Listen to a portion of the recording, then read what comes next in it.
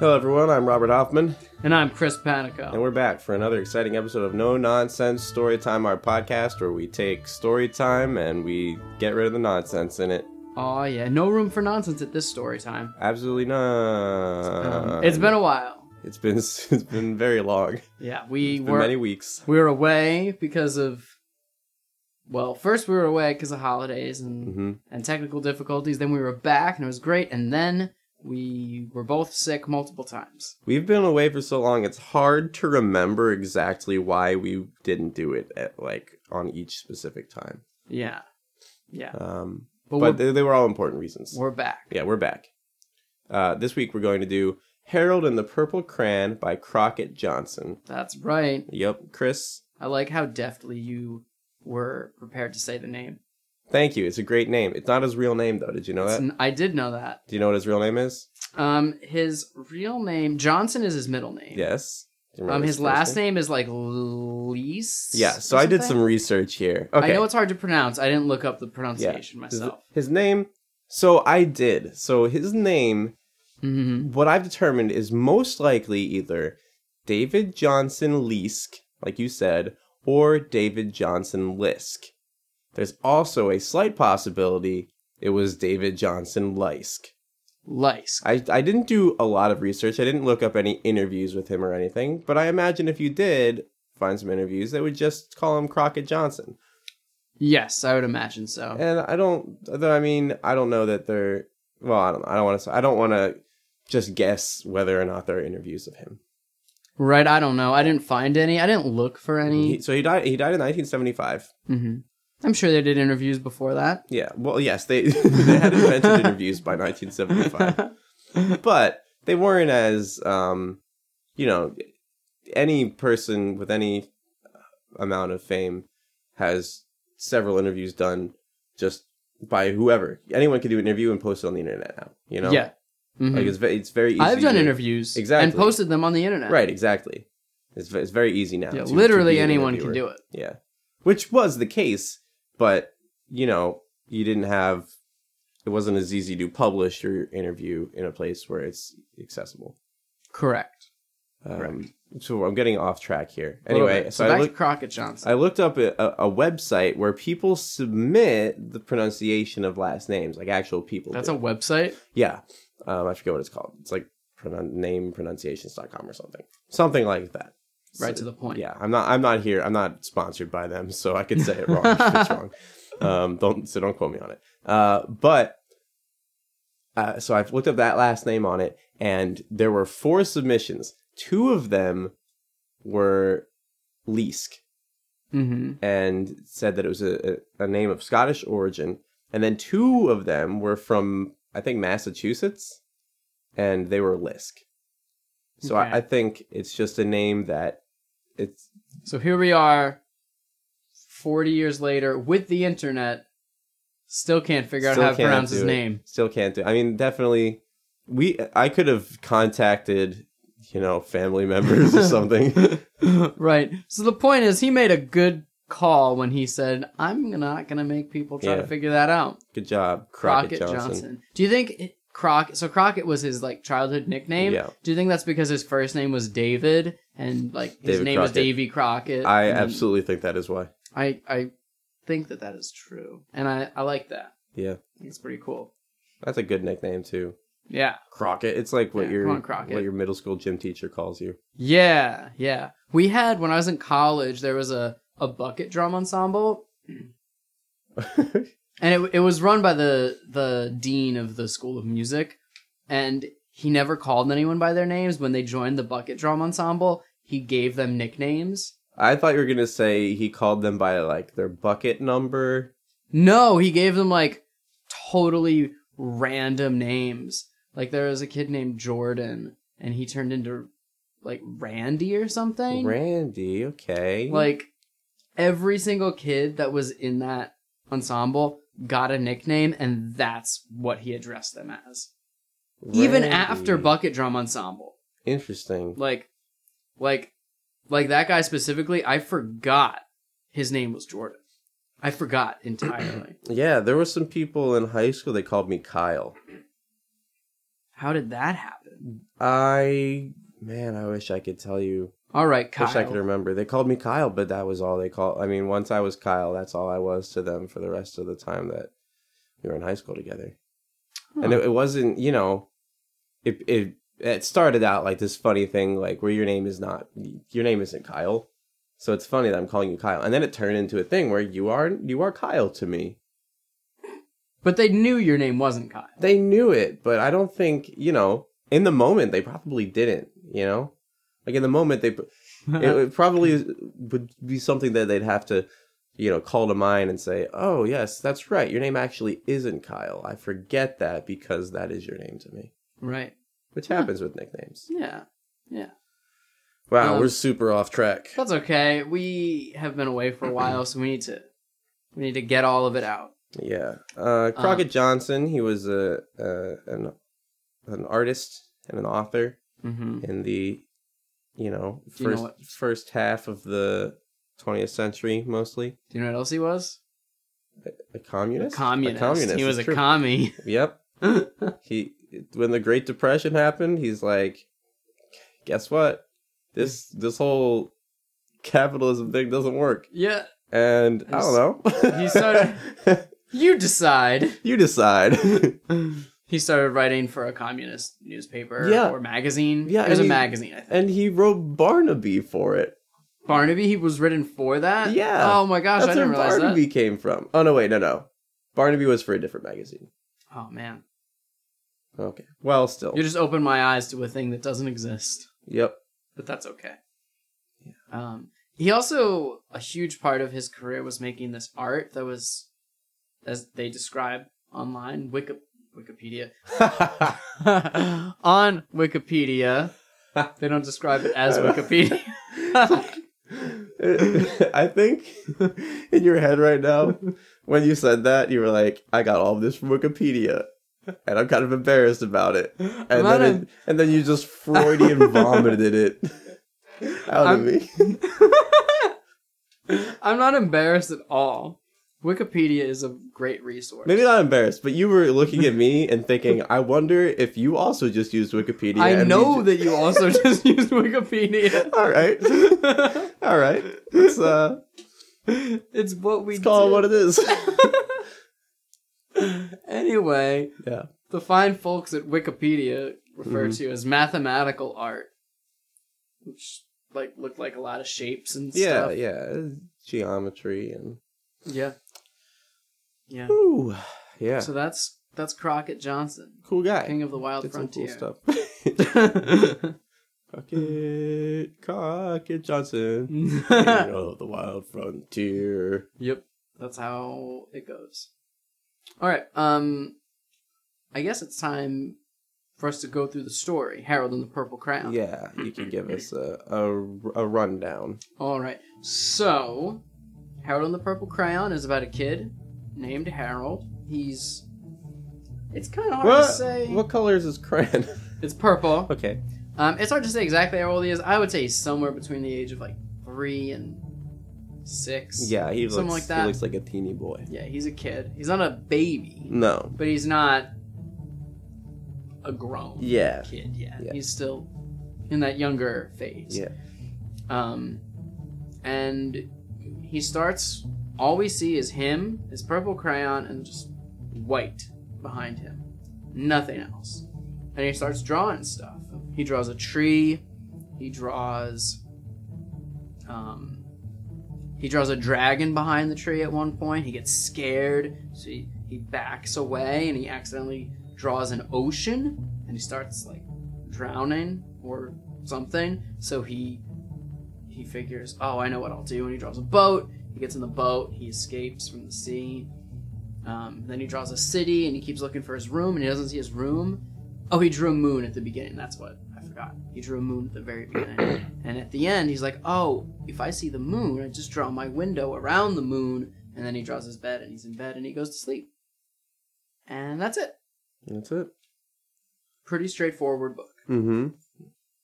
And I guess it's my job to say what the moral of it is. If you feel so inclined. Yeah. I don't. Let's move on. Just kidding. the moral... Haha, so funny, Bobby. So, I feel like the moral of this is sort of...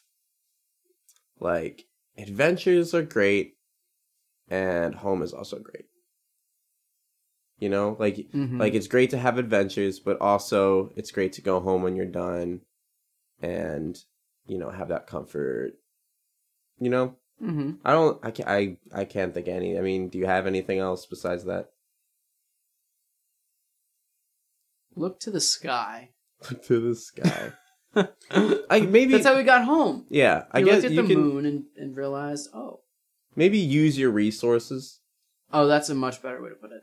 That's a much more ubiquitous. Yeah, I wouldn't say that as the moral. Like, I wouldn't say that as just the main moral of the story. Just because he's using his resources the whole time. You know, that's not. I don't feel like that's something he learns. It's just sort of a story about this kid who knows how to live his life.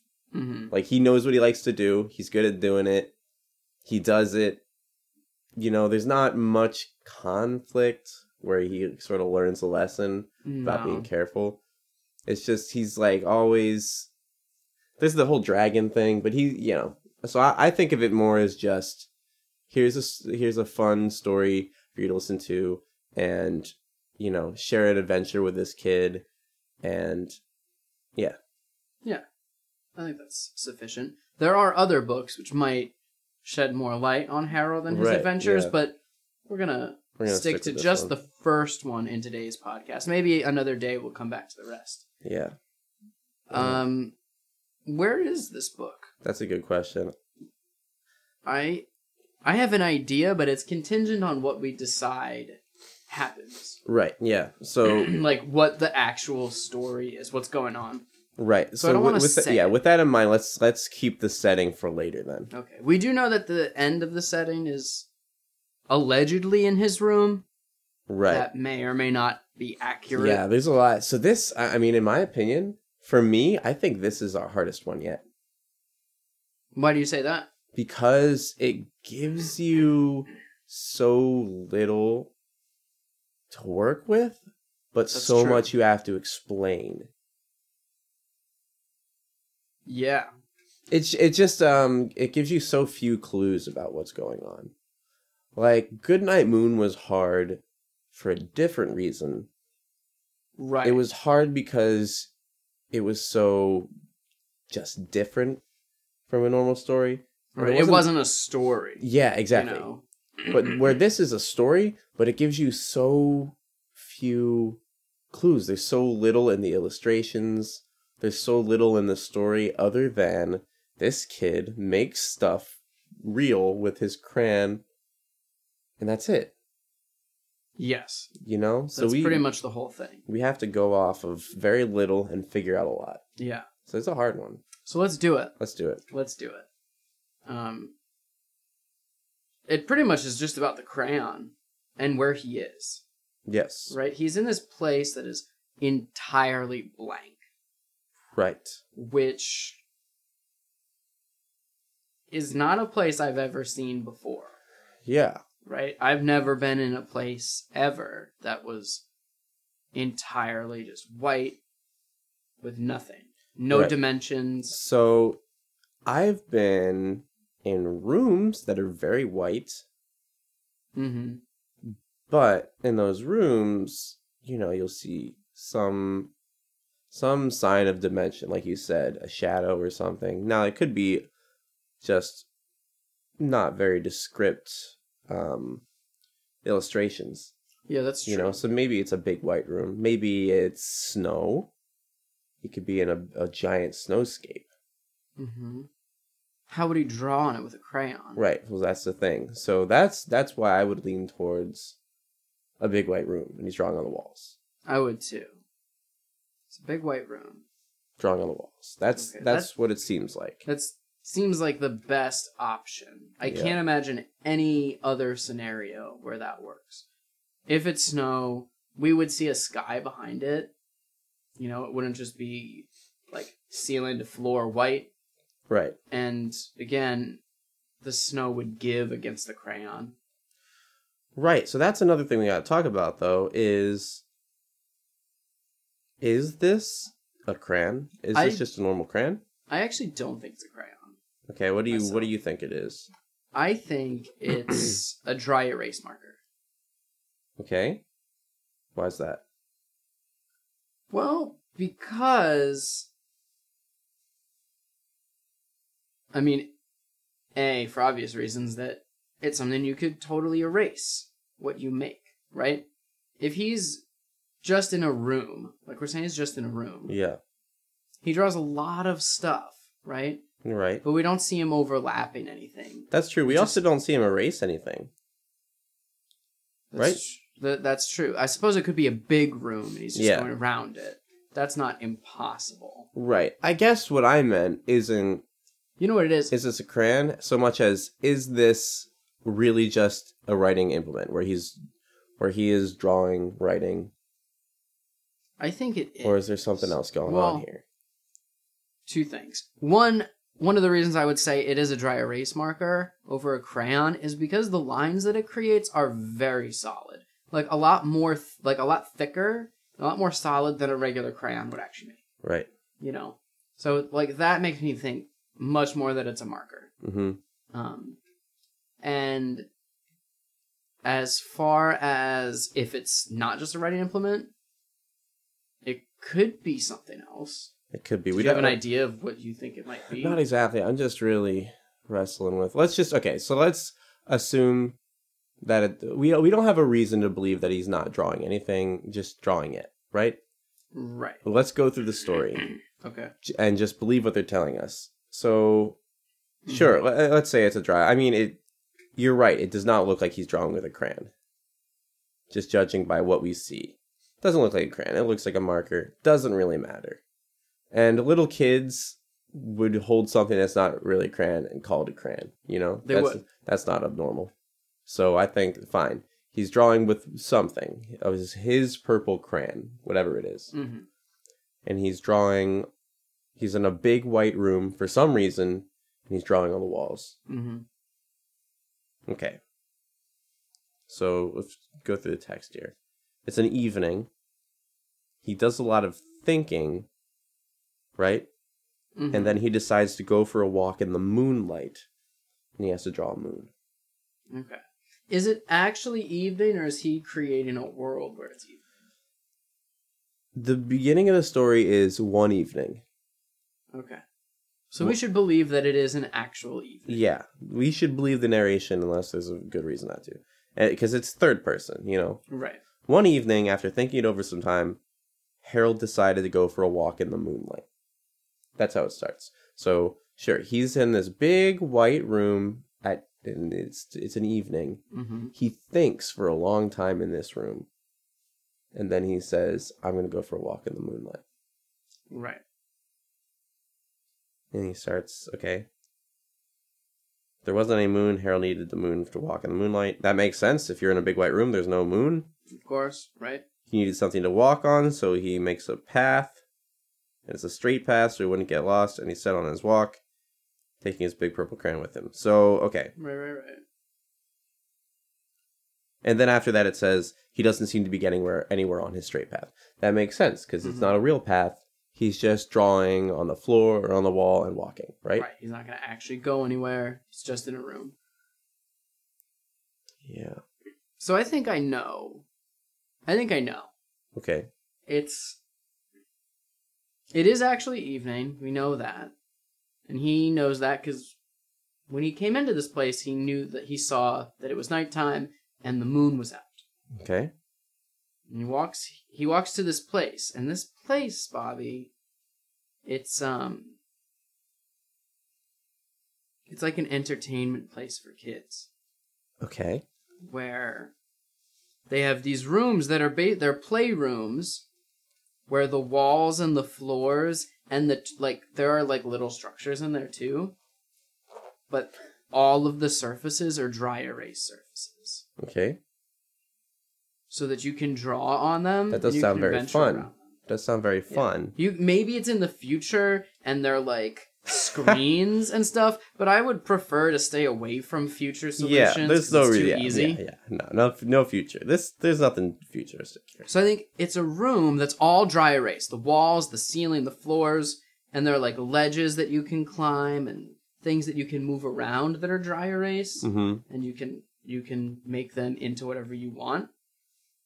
So when he comes in, he was just outside where there was a moon. So the first thing he thinks is, I need to draw a moon because it's nighttime. So he draws the moon and he starts drawing this on this path and walking along, and he creates this story that he's going on through, this adventure that he's going on in his head, and he just draws those things as he comes to them.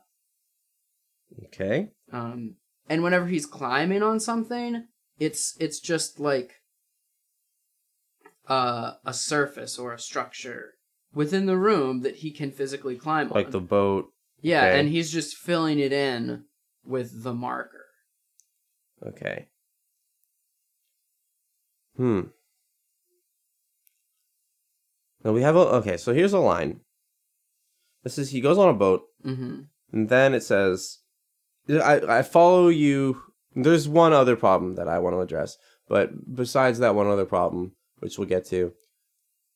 So 2 problems. So yeah, here's problem number 2. The first one I want to bring up. He stepped ashore on the beach, wondering where he was. This is after he gets on the boat, and then he steps ashore on the beach and wonders where he is. So if we're to believe the narration, he does not see himself playing in a room. He sees himself actually doing these things, and he doesn't really know what's going on. Right. So that, to me, says this is not like a fun play place he's been brought to. This is a place where he is confused. Mm-hmm. He's being led to believe that these things are actually happening. Okay. You don't think that you could just account for that as like the depth of a child's imagination and like their commitment to play acting? Maybe.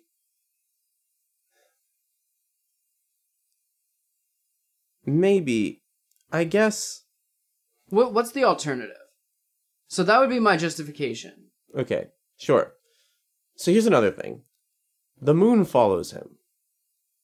So is he here erasing things and redrawing, or is he moving along the room on these walls? The way I'm imagining it is a gigantic room. Yeah. Like a gigantic playroom. That's what I'm imagining too, that he's actually walking along, holding and we see that too, where he's dragging the crayon as he walks to create the road, right? Right.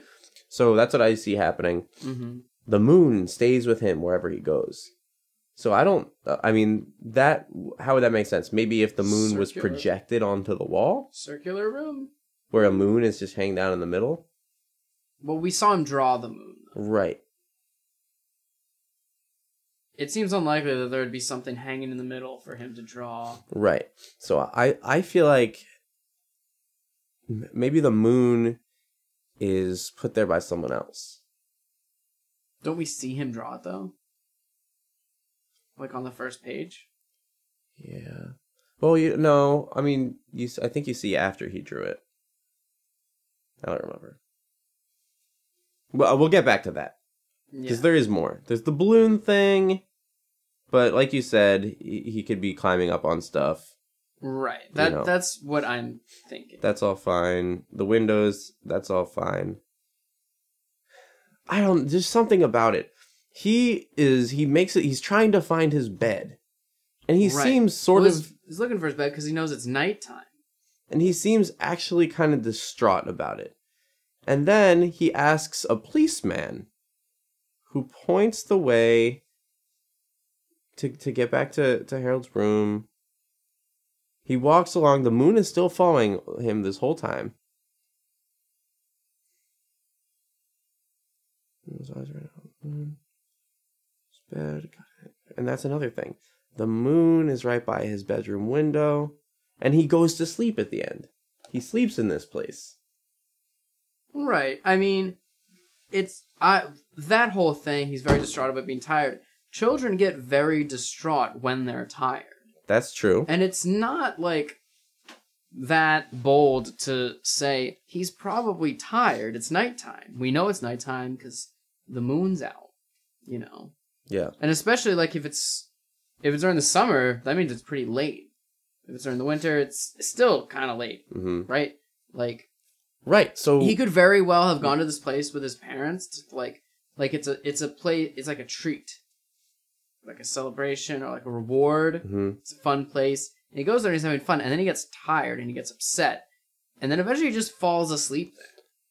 You know, kids fall asleep in places all the time. Yeah, I don't know. It feels like he's doing this. No one's watching him. Is he alone in this room? I would imagine that his parents can watch him. Maybe they're in the, like outside the room, or maybe they're in the room, but you just don't see him, and he's not. Like kids will play with their parents in the room and not interact with them. I feel you, but that still does not explain the moon. Right, the moon is really the one problem here. Right, and I'm saying if the moon is following him, somebody is doing something. Maybe he draws it, and then there's a projection of it that someone's moving along the room with him. I just feel like this kid is in a place where he's confused. Because in the story, it doesn't feel like... We play with kids all the time. Yes. And they get really involved in these games, and they really do feel emotions about it. But, like, not for 1 second do they actually think they've washed up on a beach for real, and they don't know where they are. Because the second, you know, someone calls them a poopy head, they're out of the game and they're angry, you know? Like, they're out of the game at that point. That's true. I'm trying to think of a situation where... So here's you're wrong, but I'm not coming up with one. So here's... Not anecdotally, at least. Here's something, okay? This kid... This kid... He is in... Like this isolation chamber. Okay, this sounds... foreboding. Yeah, it is foreboding. He was given this one little marker... And he's put in this room, isolated from outside, and he thinks for a long time, right? He's sitting there thinking. That's true. And then what occurs to him is like, I feel the passage of time, but I don't see it because I'm in this room and I've been in here for so long. So what am I going to do? I'm going to draw the moon. And then... I don't know why he's in here yet. Okay. But that's clever. I mean, that's like a pretty astute observation. Whoever's put him in here plays along, gives him the moon, and then creates like this sort of area for him to, you know, follows him around with this moon so that he feels like he's really outside. And then just watches him go and watches him do his thing with the crayon. And at the end of the story, he remembers that his bedroom window is always around the moon.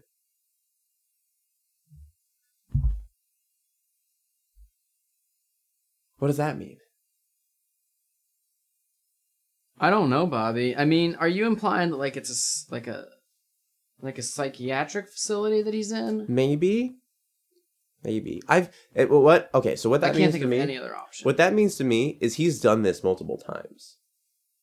Why do you think that? Because he knows, he remembers, oh yeah, I'm tired, I just have to go where the moon is.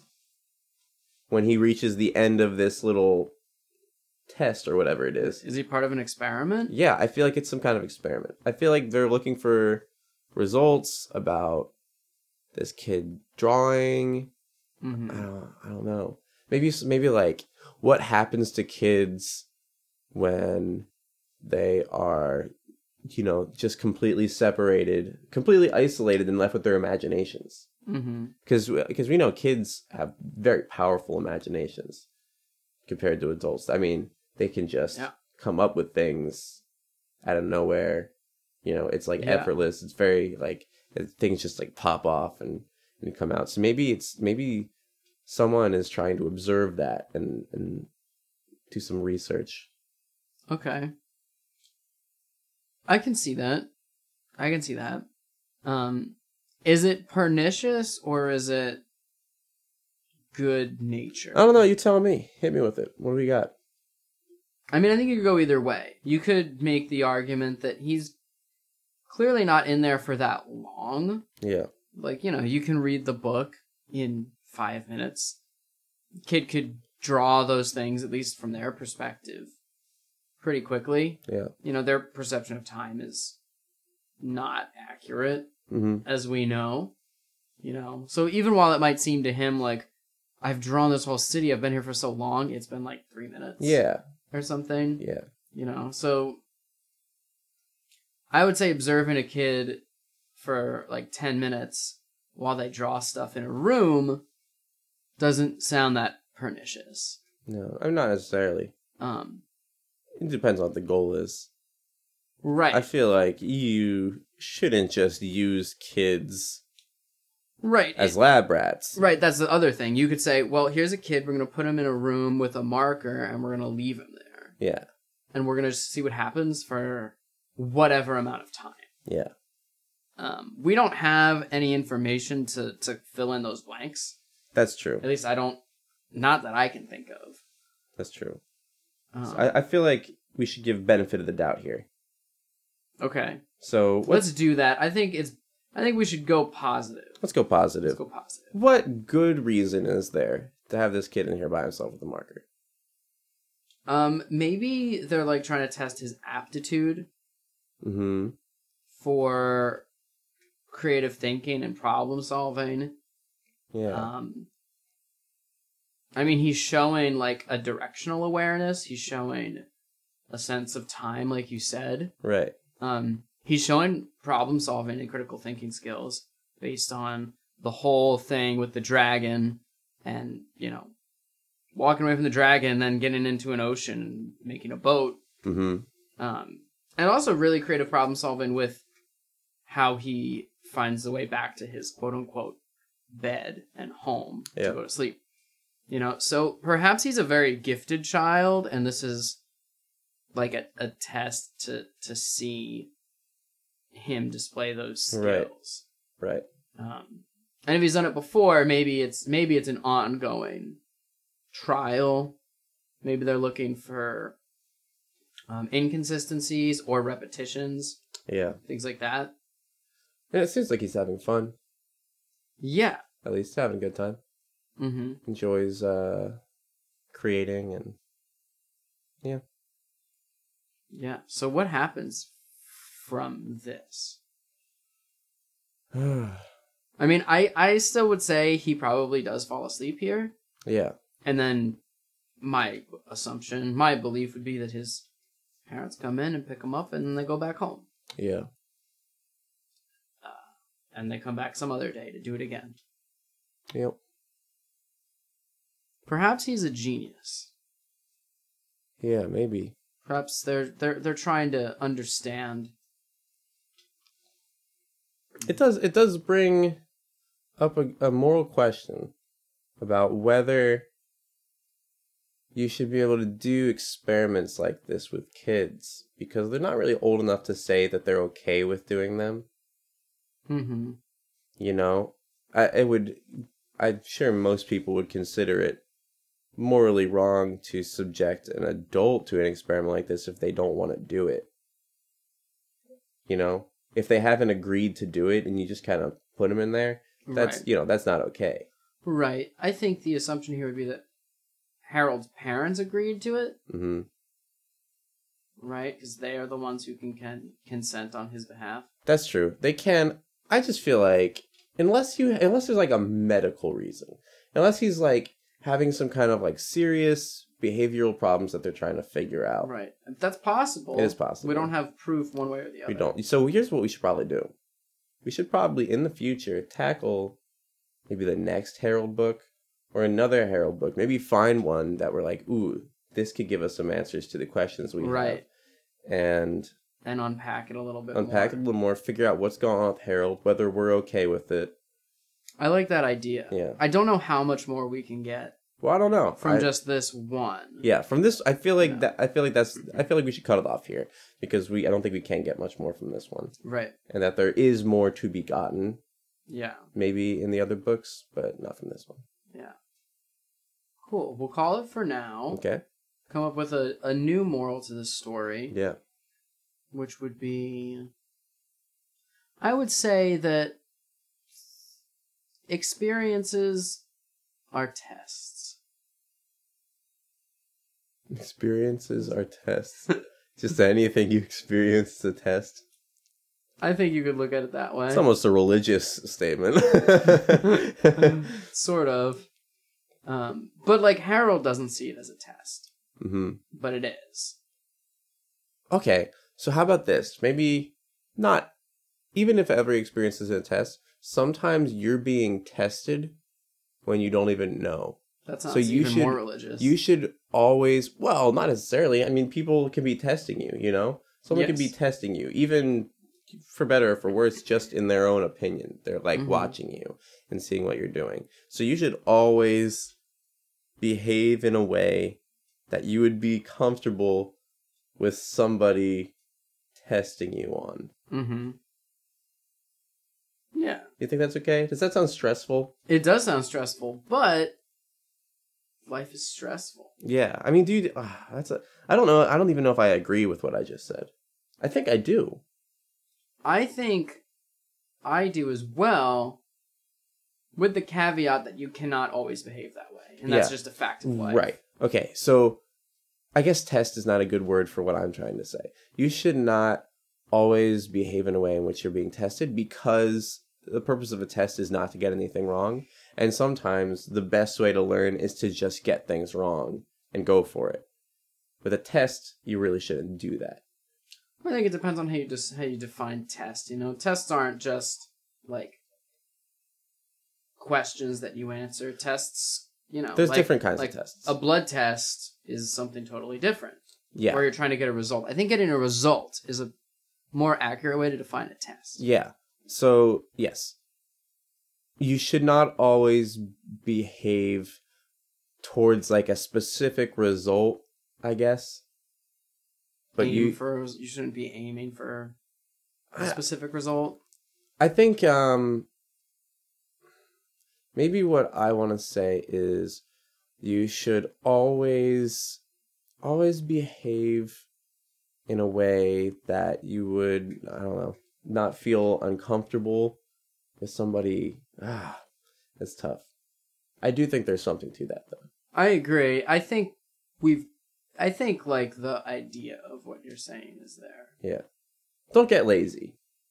Don't get lazy just because you know, if you have a moment where you're like, oh, I could be lazy right now. Sometimes you're wrong and you're going to get burnt for it later if you let yourself be lazy. Yeah. Do your thing. It does sound stressful, though. Yeah. You don't have to work hard all the time. Don't work hard. Don't work hard. But don't give up just because no one's watching you. Yeah. So yes. Someone is.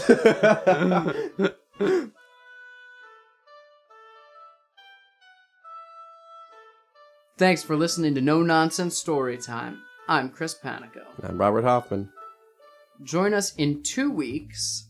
Yes, that's right. In 2 weeks, we're going to skip another week. Yep. Next week. But we're really going to do it this time. Yeah. Well, what we're doing, Bobby, is we're preparing for something called Read Across America. Ooh, tell me about it. Read Across America is a celebration that was founded by the NEA, the National Educators Association, back in 1998. So this is the 21st year that they've been doing it. Nice. The idea of it is that we should celebrate reading in the way that we celebrate things like the Super Bowl or New Year's. Yeah. So they picked a day.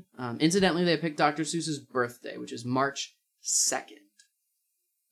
Which is not... I think it's 2 Sundays from now. Yeah, something like that. And that's the kickoff of this Read Across America event. And there are different kinds of events and different ways to be involved that happen across the country, in schools, in libraries, in public spaces.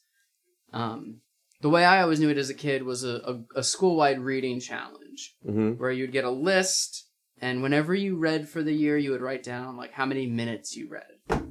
And there would always be a big assembly at some point in the year. Yeah, I remember this. Everyone who read this number of minutes. And I always really loved it. And I think that is part of why I love reading so much. And, you know, the school that both of us work at has a very heavy focus on literature. And we both love reading. That's why we're doing this. I imagine our listeners love reading too. Right. So Bobby and I discussed it and thought we should do something special for Read Across America. So tell them what we're doing, Chris. What we're going to do is, over the 4 weeks in March, we're going to have a very special guest on our show. We're not going to tell you who they are yet, but we'll introduce you when they're here. And we're going to dive into the Dr. Seuss universe. Now, this isn't new for us. We've used Dr. Seuss before, but what we're going to be doing is taking 4 or 5 books, and we're going to be finding a narrative through line for them. We're going to prove that these books all exist in the same universe. Yes. And let's not say any more than that. Yet. We won't. Yes. So, we'll see you then. Yep. If you have any questions, email us at nononsensestorytime@gmail.com. Yep. Facebook, No Nonsense Storytime. Yeah. Find us on SoundCloud and all of that other stuff. Yep. And we'll see you in a couple weeks for Read Across America. Oh, I want to give a quick shout out. Oh, okay. My friend Dan. My friend Dan, he lives in Philly. He said, I don't want to say his last name in case you'd be uncomfortable with that. He said, I just saw him the other day, and he said that he has been sharing the podcast with his friends at work. Oh, damn. And they're listening to it, and I mean, probably not everybody's listening to it, but people are liking it, and that's so great. Yeah, it is great. I'm happy about it. Thank you, Dan, if you're listening to this episode. Thank you so much. Yeah, thank you. Yeah, that's all I got. Sorry, you can say your goodbyes now. Well, I mean, I want to add how appreciative we are of, or at least I am of that. Yeah. Oh, yeah. I mean, of course. That's awesome. Yeah. I don't want to undersell my thank you. Like, that really does mean a lot to me. Yeah. And if you guys want us to give you a shout out, share the podcast. Let us know. Send us your emails, whatever. It doesn't even have to be a suggestion for a book. If it's just a thought, or if it's just please say my name on your podcast. Yeah. I'll probably do it. Why not? Yeah. Cool. So we'll see you in a couple weeks. Yep. Have a great time. Have a great time.